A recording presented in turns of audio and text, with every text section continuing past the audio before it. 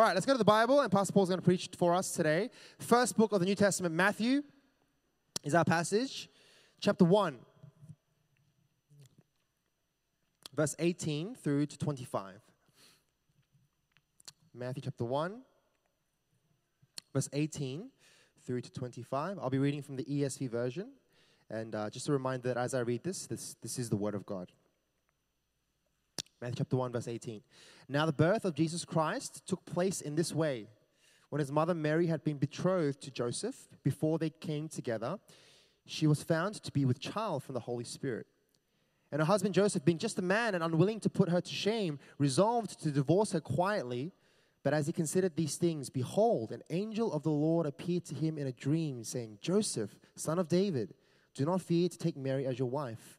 For that which is conceived in her is from the Holy Spirit. She will bear a son, and you shall call his name Jesus, for he will save his people from their sins. Verse 22. All this took place to fulfill what the Lord had spoken by the prophet. Behold, the virgin shall conceive and bear a son, and they shall call his name Emmanuel, which means God with us. When Joseph woke from sleep, he did as the angel of the Lord commanded him. He took his wife, but knew her not until she had given birth to a son, and he called his name Jesus. Amen. Good morning, everyone. It's good to be here with you to open up God's Word.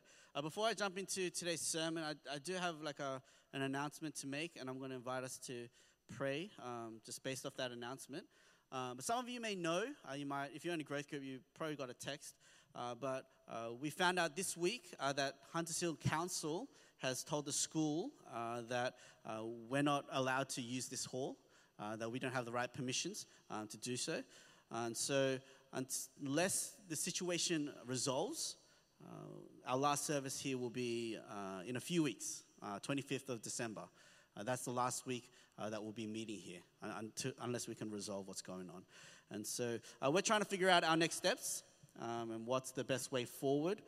Is there a way that we could stay, or do we have to leave and go somewhere else? And so we're figuring that out, and hopefully I think this week we'll have a much better idea of what it's going to look like. And so I wanted to keep you updated, and we will keep you updated through it all. If you're in a growth group, you'll probably get texts, maybe one a week maybe. And if you're not in a growth group, we'll let you know here. And if we do move to a different location, we'll put it up on our website or on Instagram, for the first week of next year. But I don't know if you're sad about this, but for me, I think I'm deeply grateful and thankful for the times we have been able to be here.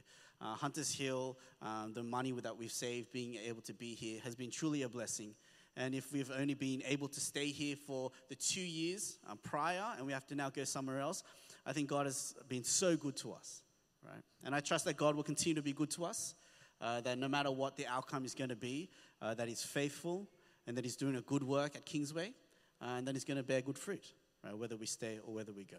And I don't know, that's kind of where my heart's been. Surprisingly, I haven't been too stressed, and hopefully you're not stressed as well. But I want to invite us to pray just for two things, and then I'll jump into today's sermon.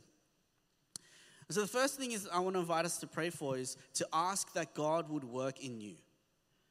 Right? Through the midst of everything going on, that God would work in you to love and to trust and to seek Him more.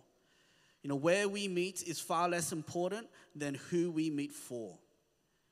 And maybe, all of this is a good shake-up for us to remember who do we meet for, and it's for God.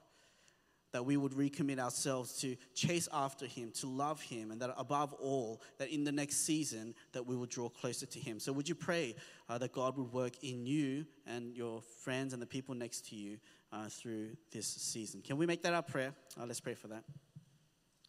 Yes, God, we ask, Lord, that you would be in the midst of us, working to draw us near to you.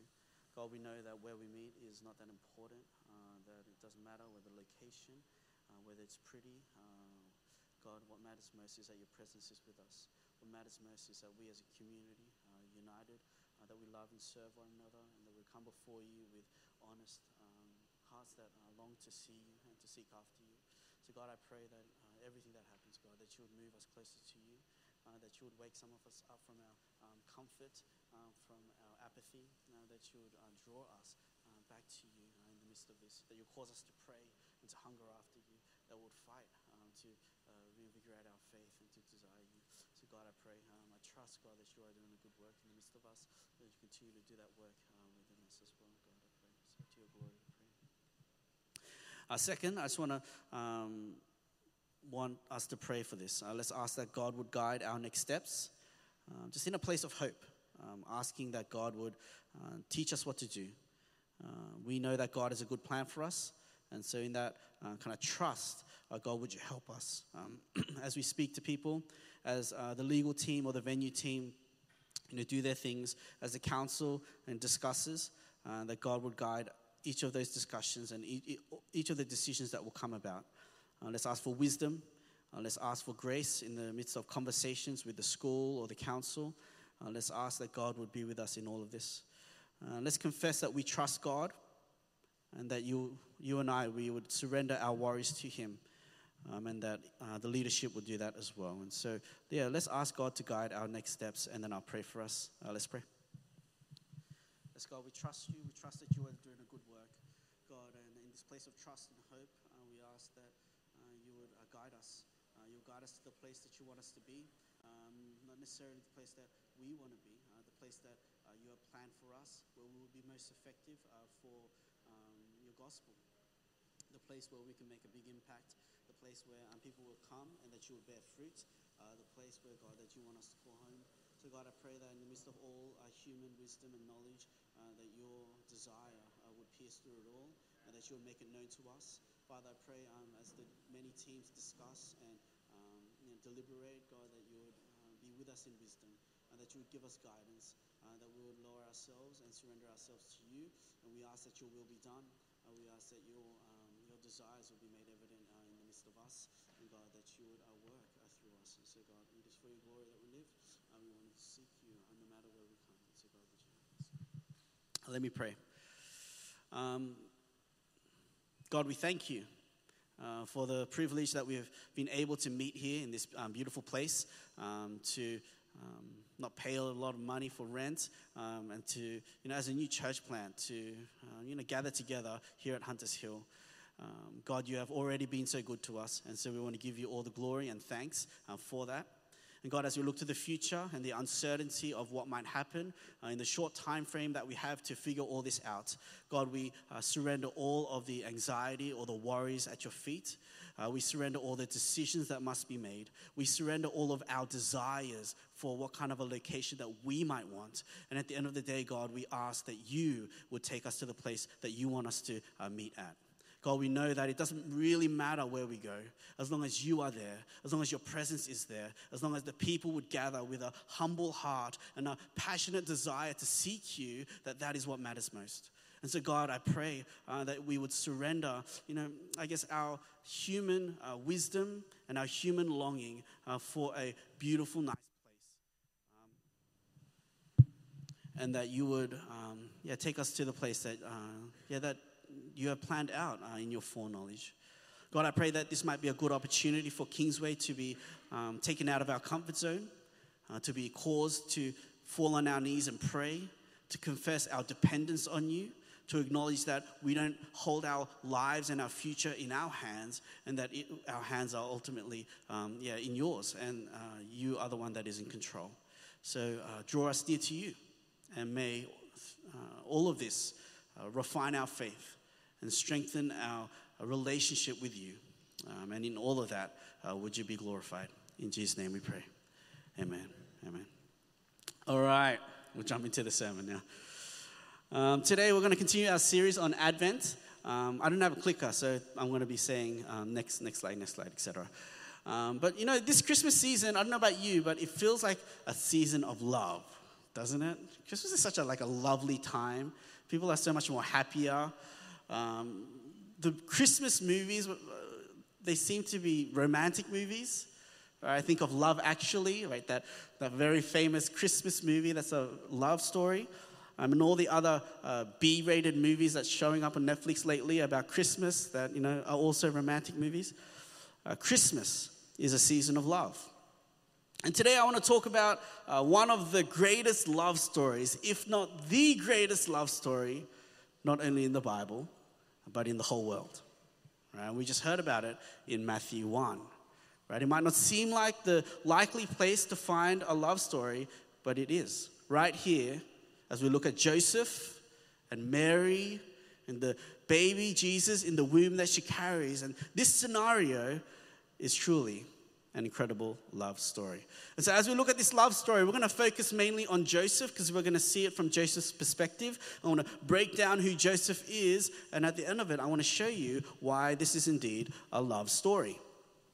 Now, when it comes to Joseph, the Bible surprisingly doesn't say much about him. We know very little about the legal father of Jesus. We know near to nothing, if not nothing, about his life growing up. What was he like as a child, his teenage years? We know barely anything about his adult life. And what do you know about Joseph? He's a carpenter, right? We don't know that because, we see it in him. We see that in the life of Jesus, right? Someone says, oh, that's the carpenter's son. Only by inference do we know that Joseph was a carpenter. We know a lot more about Mary. She shows up in the ministry life of Jesus. She shows up with his brothers and siblings, and they're like, we want to meet you. And Jesus says, who are my brother, my sisters? Mary is there at the cross when Jesus is dying. Mary's there at the tomb. Even when the church starts up, Mary is there. But Joseph's not. In the case of Joseph, apart from the birth narrative, right, so the conception and the manger, apart from that point, he's basically not in the Bible. Right? He shows up at the temple scene when Jesus is a little boy and he stays back at the temple, but he's not named. And only Mary speaks in that scenario. Right? It's like he's just in the background. Right? He really only shows up in the birth narrative. And our passage today gives us one of those rare looks at who Joseph is. Now, I want to be honest, it's not a lot. We don't see a lot about Joseph, but what we do see is Joseph in an incredibly intense moment in his life.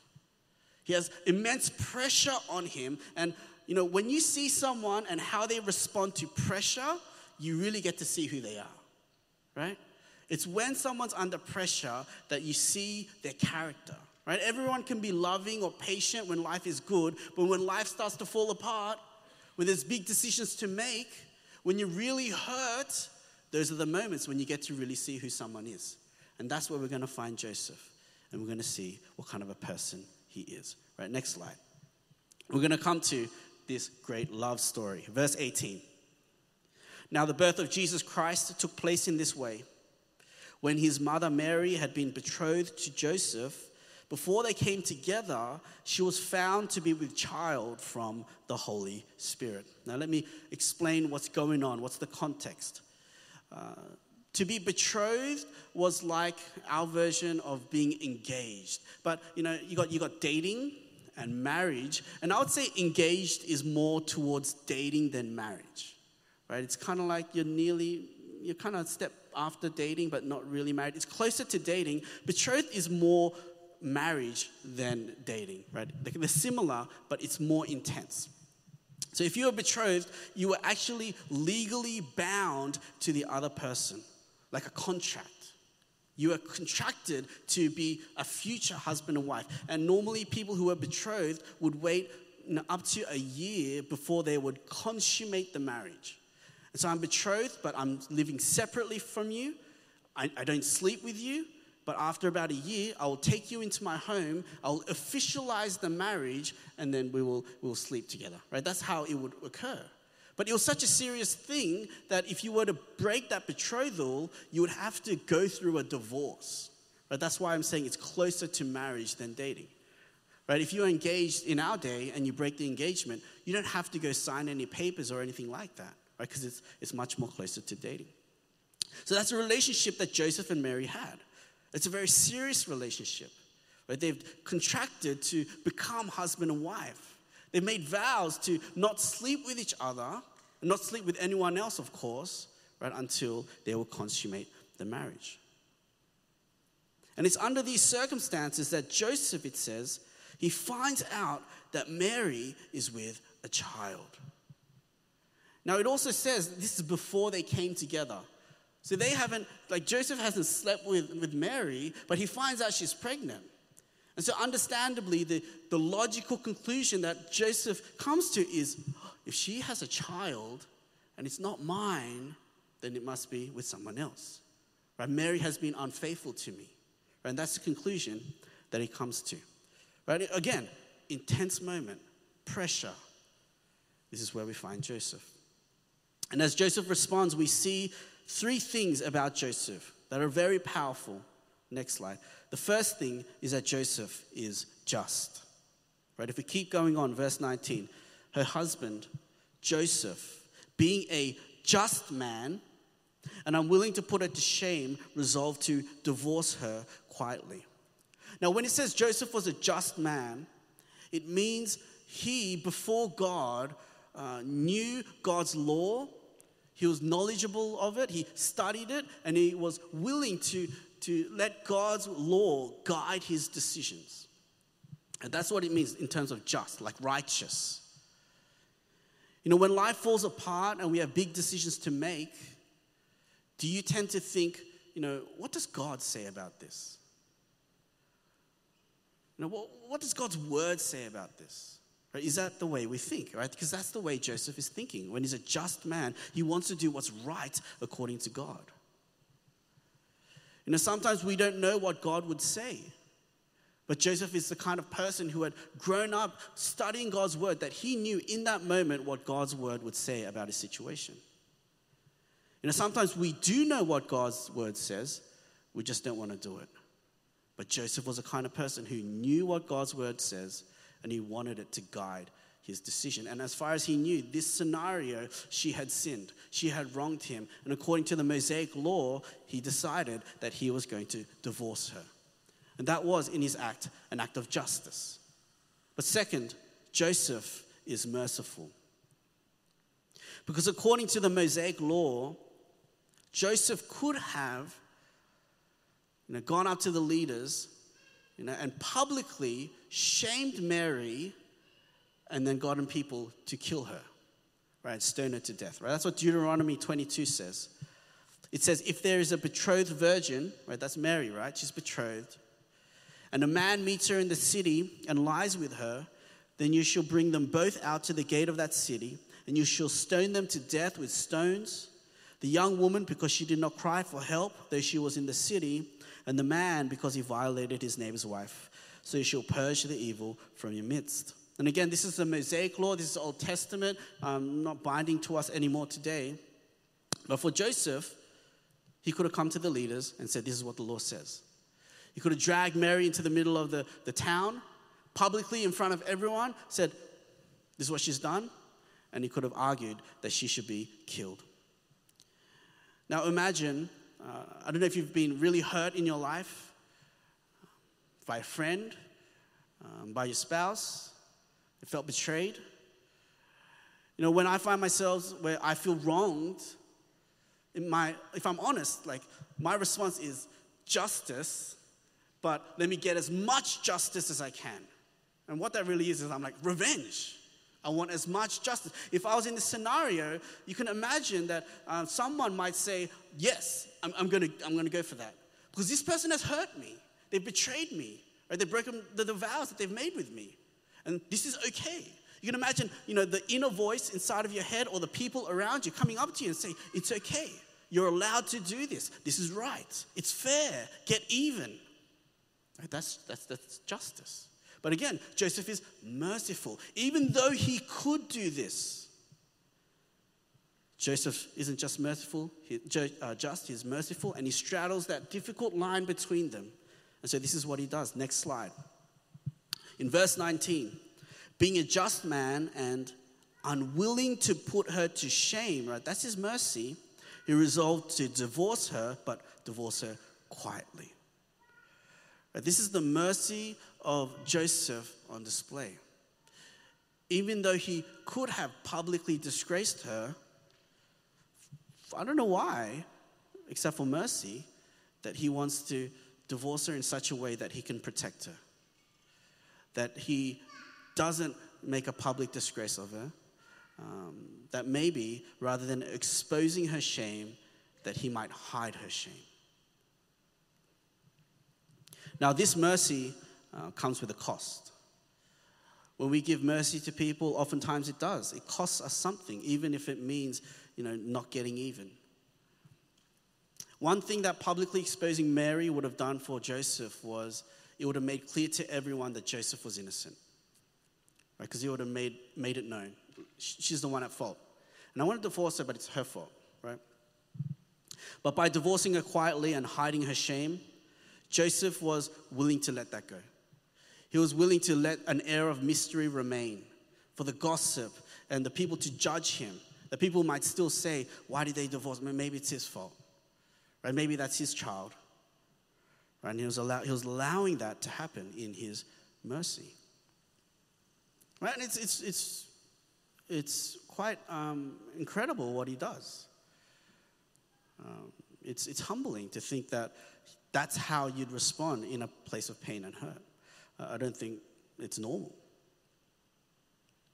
But the third thing that we see, next slide, is that Joseph is loving. Not only to God, but also then to Mary. And we've seen his love even now in his mercy. But verse 20, it says, "But as he considered these things, behold, an angel of the Lord appeared to him in a dream, saying, 'Joseph, son of David, do not fear to take Mary as your wife, for that which is conceived in her is from the Holy Spirit.'" So Joseph is like agonizing, what should I do? Okay, this is what I think I'm going to do. And then an angel appears in a dream and says, don't worry, the baby in Mary's womb is from the Holy Spirit. And then he'll go on to say, it's the Savior of the world, right? It's God's Son. It's God with us. It's Emmanuel. I always imagine that this is meant to be comforting for Joseph. Right, like, oh, phew, wow, like, I don't know, it's not as bad as I thought. And the reality is, I think this would have been scarier. Maybe that's why the angel's like, don't fear. Because what a burden to father the Savior of the world. I don't know, it's difficult enough to parent any child, let alone the perfect child. Right? You never be able to tell him off. I don't know, maybe you got to listen to him rather than he listens to you. Like, how does this even work out? What if you make a mistake? I know there's so much pressure in that. To think that Mary was conceived by the Holy Spirit, to think that the Savior of the world was in her womb, and that you have to be the legal adoptive father of this child. Not only was there the weight of parenting Jesus, but there's an additional weight that this calling comes with. And it is the weight of now carrying Mary's shame. You see, Joseph went from exposing her shame to now saying, I'm going to hide her shame. But now what God is calling him to do is carry her shame as if it's his own. You see, if Joseph put her in public, it would have cleared him of any guilt. If he divorced her quietly, it would have allowed gossip and rumor to continue. And people might say, oh, maybe he's at fault. But now, by taking her as his wife, it would have made clear to everyone, at least in their mind, that baby was Joseph's. Or why else would he keep Mary with him? Commentators say that at this point, Mary was quite likely 3 to 4 months pregnant, possibly. And so even if right at that moment, he took her as his wife, like the belly's probably showing maybe, and people would have been like, wait a minute, like after Jesus is born, that doesn't add up. And their conclusion would have been, Joseph slept with Mary during their betrothal. Joseph is guilty of sin. That's the call. Carry her shame. And incredibly, this is how he responds. Next slide, please. Verse 24. When Joseph woke from sleep, he did as the angel of the Lord commanded him.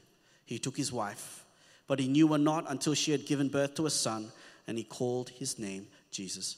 As soon as Joseph wakes up, he obeys. And this is a display of his love for God, his willingness to obey and follow God no matter the cost, and it's his love for Mary. Willing to protect her, right? He was already willing to do that in hiding her shame, but now carrying it as if it's his own. He probably lived the rest of his life with people talking behind his back, known as a person who broke his betrothal vows. the sinner. He was willing to do that for the sake of Mary. Now, that's love. He loved God, he loved Mary, and was willing to do this for her.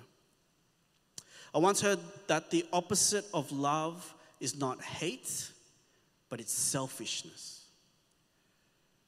And that love is really selflessness. Right? Love is powerfully seen in acts of selflessness, right? When a person is willing to sacrifice themselves for the sake of the other.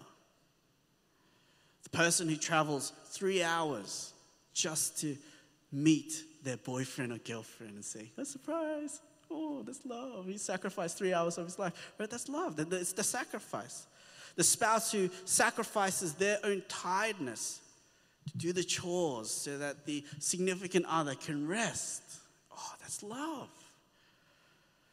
It's the parent who travels and migrates to Australia, sacrificing all that they once knew and loved back home so that their children might have greater opportunities.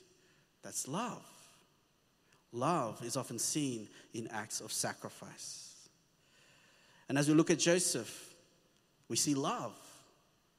A great love story of a man who was willing to sacrifice for God and for his wife. In the midst of all the great love stories that are being told this Christmas on Netflix, this here is one of the great love stories, I think. It doesn't seem it. There's a lot of tragedy, a lot of stigma and all that, and scandal. But would you act like this? Do you love like this? Do you love God like this? Do you love your friends like this? Do you love your spouse like this? But when I say one of the greatest love stories ever told, I wasn't talking about this one. I was talking about another one. All right, so next slide. Let me talk about the greater love story shown in Matthew 1. You know, Ruben has a Spider-Man torch toy that, I don't know, if you're a parent, you get these in like Easter stray bags. I think that's where he got his. It's like a little dodgy torch with a Spider-Man sticker on it. But it comes with these plastic caps. And on the cap, it's got a little picture of, Spider-Man's mask or his logo. And if you look carefully enough, you can see the little black drawing of that. But when you stick it on the torch, and you turn the torch on, that little picture is projected onto the wall, and it becomes like big. It's like small, but then you turn the torch on, and it fills up the whole wall, right? That's the toy. That's what's going on in this story. In a very small way, we see a story of a groom who has an unfaithful wife, Mary, and the willingness to pursue her and sacrifice for her. But on a much bigger, grander scale, what we're actually seeing is the story of God and his willingness to pursue and sacrifice for his bride, which is his people. Right? That is really the greater love story at play. That is what's happening here in Matthew 1. Everything that we see in this story about Joseph that says, wow, that's remarkable. How can you love like that? That's incredible. We should be saying about God in the Christmas season. Now, throughout the Bible, God's people are depicted as God's bride. It's one of the kind of images that the church is described as. We're described as the body. We're described as a house. We're also described as a bride. Right? You see it in the parable of the 10 virgins that Jesus tells. The church is the bride there. Ephesians 5, where it says, husbands love as Christ loved the church, and wives submit as the church loved Christ. It's like the church and Jesus, that relationship is meant to be seen in the husband and wife relationship. It's like paralleling marriage into the relationship with God. We see it in 2 Corinthians 11, and we see it in the book of Revelation, and etc. But one of the most powerful moments that we see the marriage of God and his church and his people is in the book of Hosea. I don't know if you know the book of Hosea. It's quite incredible. God comes to a prophet named Hosea, and he tells him to marry a prostitute. And so he marries a woman named Gomer. And Gomer bears Hosea 3 children, and then she's unfaithful to Hosea, and she commits adultery. And God's point here is, this is my relationship with my people. You, Israel, are an unfaithful people, and you have betrayed me, right? That's what he says. If you read Hosea 1:2, it says, when the Lord first spoke through Hosea, the Lord said to Hosea, go take yourself a wife of whoredom and have children of whoredom, for the land commits great whoredom by forsaking the Lord, right? So you do this because that's what the land is doing to me. You see, God's people have promised to follow after God, but God's people continually through the Bible and even now, we commit idolatry. And idolatry is just spiritual adultery. It's spiritually us saying, God, I'm going to commit to you, I'm going to be faithful to you, I'm going to follow you, I'm going to obey you, and then we turn away from him, and we love other loves, and we chase other things, and we turn our backs on him, right? That's spiritual adultery. That's what idolatry is. And so God says, Hosea, I want your life to be a picture of what's going on between me and my bride. But what is incredible is that in the book of Hosea, God, after Gomer, is unfaithful to Hosea and goes away, God tells Hosea to go pursue your wife and pay off all the debts that she owes to the other people, right? Maybe due to her prostitution. And I want you to bring her back and welcome her as your bride again. That's what we see in the next slide, Hosea 3. The Lord said to me, go again, love a woman who is loved by another man and is an adulteress, even as the Lord loves the children of Israel, though they turn to other gods and love cakes of raisins. To be honest, I don't know what the cakes of raisins are for. I'm sure there's some deep thing there. But again, the reason why God tells Hosea to pursue an unfaithful wife is because he's saying, that's what I'm going to do for you. My bride, my church, my people, despite your continual rebellion, your continual lack of commitment, your empty promises, I will not give up on you. I will pursue you. I will pay your debts, and I will bring you back as my bride into a relationship with me. And so again, if we come back to the story of Christmas, we've got Joseph, we've got Mary. On the one hand, we're seeing Joseph, his justice, his mercy, his love to his supposedly unfaithful bride. But we turn on that torch and we step back and we see what's really at play is God's story. About God and his bride, the church. And it's a story of God's justice, God's mercy, and God's love at play. Next slide. God in his justice would look to his people who are spiritually adulterous. And like in the case of Mary, God can put us to shame, and he should put us to death. But unlike Mary, we have actually sinned. We have actually disobeyed God. We have wronged him. We have loved other loves more than him. And we deserve to be punished for those sins. Romans 3:23, the wages of our sin is death. That's what we deserve.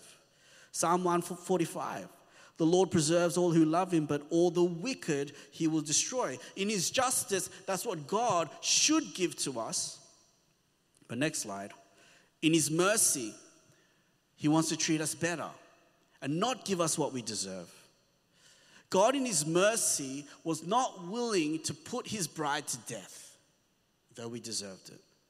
And just as God commanded Hosea, pursue her, pay her debt, and bring her back, God, to his bride, the church, pursues us, pays our debt, and welcomes us back. And that's why Jesus was born.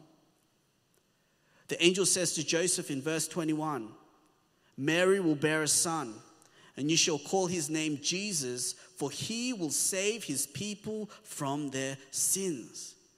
Jesus, in the story of Matthew, as Jesus is in the womb of Mary, he's there because God wants to pay the debt of the church, of God's people, so that he would bring us back to him. Next slide. And so here is God's love. You know, when we think about Joseph, we're so touched and moved at how loving he could be. That he would look to Mary, who, as far as he was concerned, had hurt him, and say, I'm not going to expose your shame. I will hide it. And then he goes from there to, then I will carry it. We're like, oh, that's incredible. But on a grand scale, that's what God did for us in Jesus. Isn't that why Jesus was born? Not only to hide our sin, but to carry it for us. Jesus was born that he would die. Jesus would go to the cross, and there he would carry the weight of our sin and our shame as if it were his own. He's innocent, but he would carry it as if it were his own. He would be punished and put to death so that our debt may be paid, that we may be forgiven, and so that God could bring back his bride to himself. You see, this is the greater love story at play in Matthew 1. We've got Mary and Joseph, and they're having their own little relationship. But on a grand scale, God and his church, and he's pursuing us. And that is why Jesus is being born. All of it's revolving around Jesus. On a human level, but on the grand scale, it is God in Jesus saving his bride from their own sin. 1 Peter 2, it says, Jesus himself bore our sins in his body, right? He carried that on the tree, that he might die to sin and live to righteousness. By his wounds you have been healed. And Isaiah says, all we like sheep have gone astray. We have turned everyone to his own way, and the Lord has laid on him.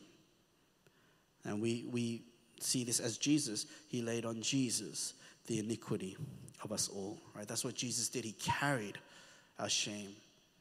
And as impressive as Joseph might seem, and moved we may be, oh, what a lovely love story. I mean, all the love stories have something like this, right? There is no greater love story than the story of God's love for you. It's a love that we don't earn or deserve. You know, we can never earn it. We can never deserve it. And yet it's freely available. It's a love that never gives up on us. It's a love truly out of this world. On a grand scale, Christmas is a story of God's love for you. I think this is the greatest love story of all time. I don't know about you, whenever I watch movies and there are moving moments, I always think of oh, Jesus. I don't know if you do that. It's oh, that's like Jesus. That's what Jesus did for us. You know, it's one thing for a human to sacrifice so much of themselves for another human, but we're talking about God, the perfect one, right? The eternal one, he who was infinite. And he would do this for someone like you, who is the opposite of him. Right? The infinite would step into the finite. Right? God, who was up on the throne, he would put on flesh and come down to earth. Right? What an incredible story this is.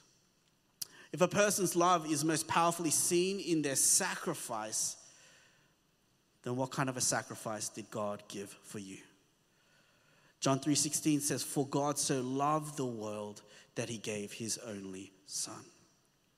And Jesus himself says, greater love has no one than this, that someone lay down his life for his friends. You know, there's a story of the last living emperor of the Manchu dynasty in China. He's an emperor named Yi. And the story goes that Emperor Yi was so powerful and so wealthy that at any moment he'd have 1,000 servants just waiting to do whatever he wanted. And at one point, Yi's brother asked him, what happens when you make a mistake? Right, to the emperor, what happens when you make a mistake? And the emperor, he responded, when I do something wrong, someone else is punished. And to show an example, he took an ornate jar and he threw it and he smashed it. And immediately, a servant was taken and beaten for that action. I was like, see, that's what happens. That's what happens when you're an emperor and a king and you make a mistake. A servant is punished for you. Now, when we hear that, we're like, oh, that's disgusting. Right? How can something like that happen? That's appalling. It's difficult for us to wrap our minds around the fact that a servant would be punished for the mistakes of a king. And yet the story of Christmas and the story of Jesus is that flipped upside down. It's the story of a king punished for the mistakes of his servants. And as difficult as it is to think that a servant would do that for a king, it's impossible in a way to think that a king would do it for his servants, and yet that is what God has done for you. This is the greatest love story in the world. And as we close, I want to invite us all to just sit under this truth, that this is the measure of love that God has for you. If you haven't responded to God's love before, I want you to respond today and believe that this is true for you. And if you haven't sat under for a long time, maybe you've left God and you've forgotten about him, I want you to sit under this truth today. I want to challenge you. This is God's love for you. We see it here in Matthew 1. God pursued you, he paid your debts, and he welcomes you back today. Let's close our eyes and let's sit under this truth today. I want you to wrestle with this truth yourself. Whether you're an old Christian, you're a new Christian, you've never called yourself a Christian. God loves you. Not because you deserve it, or because you're good, not because you are worth loving. The truth is, each of us have sinned and we deserve to be punished. But God in his mercy and his love sent his Son to carry our sin and to die in our place so that we might be forgiven. He paid our debts that we might be, though unfaithful we are, we might be welcomed back to God. Would you believe in Jesus? Would you sit under that love? Would you thank God in your own words? Would you turn to him again and say, God, I thank you for your love. Let me try to love you back. Let me try to live for you and follow you. Thank you, Jesus, for coming to this world. Let's make that our prayer.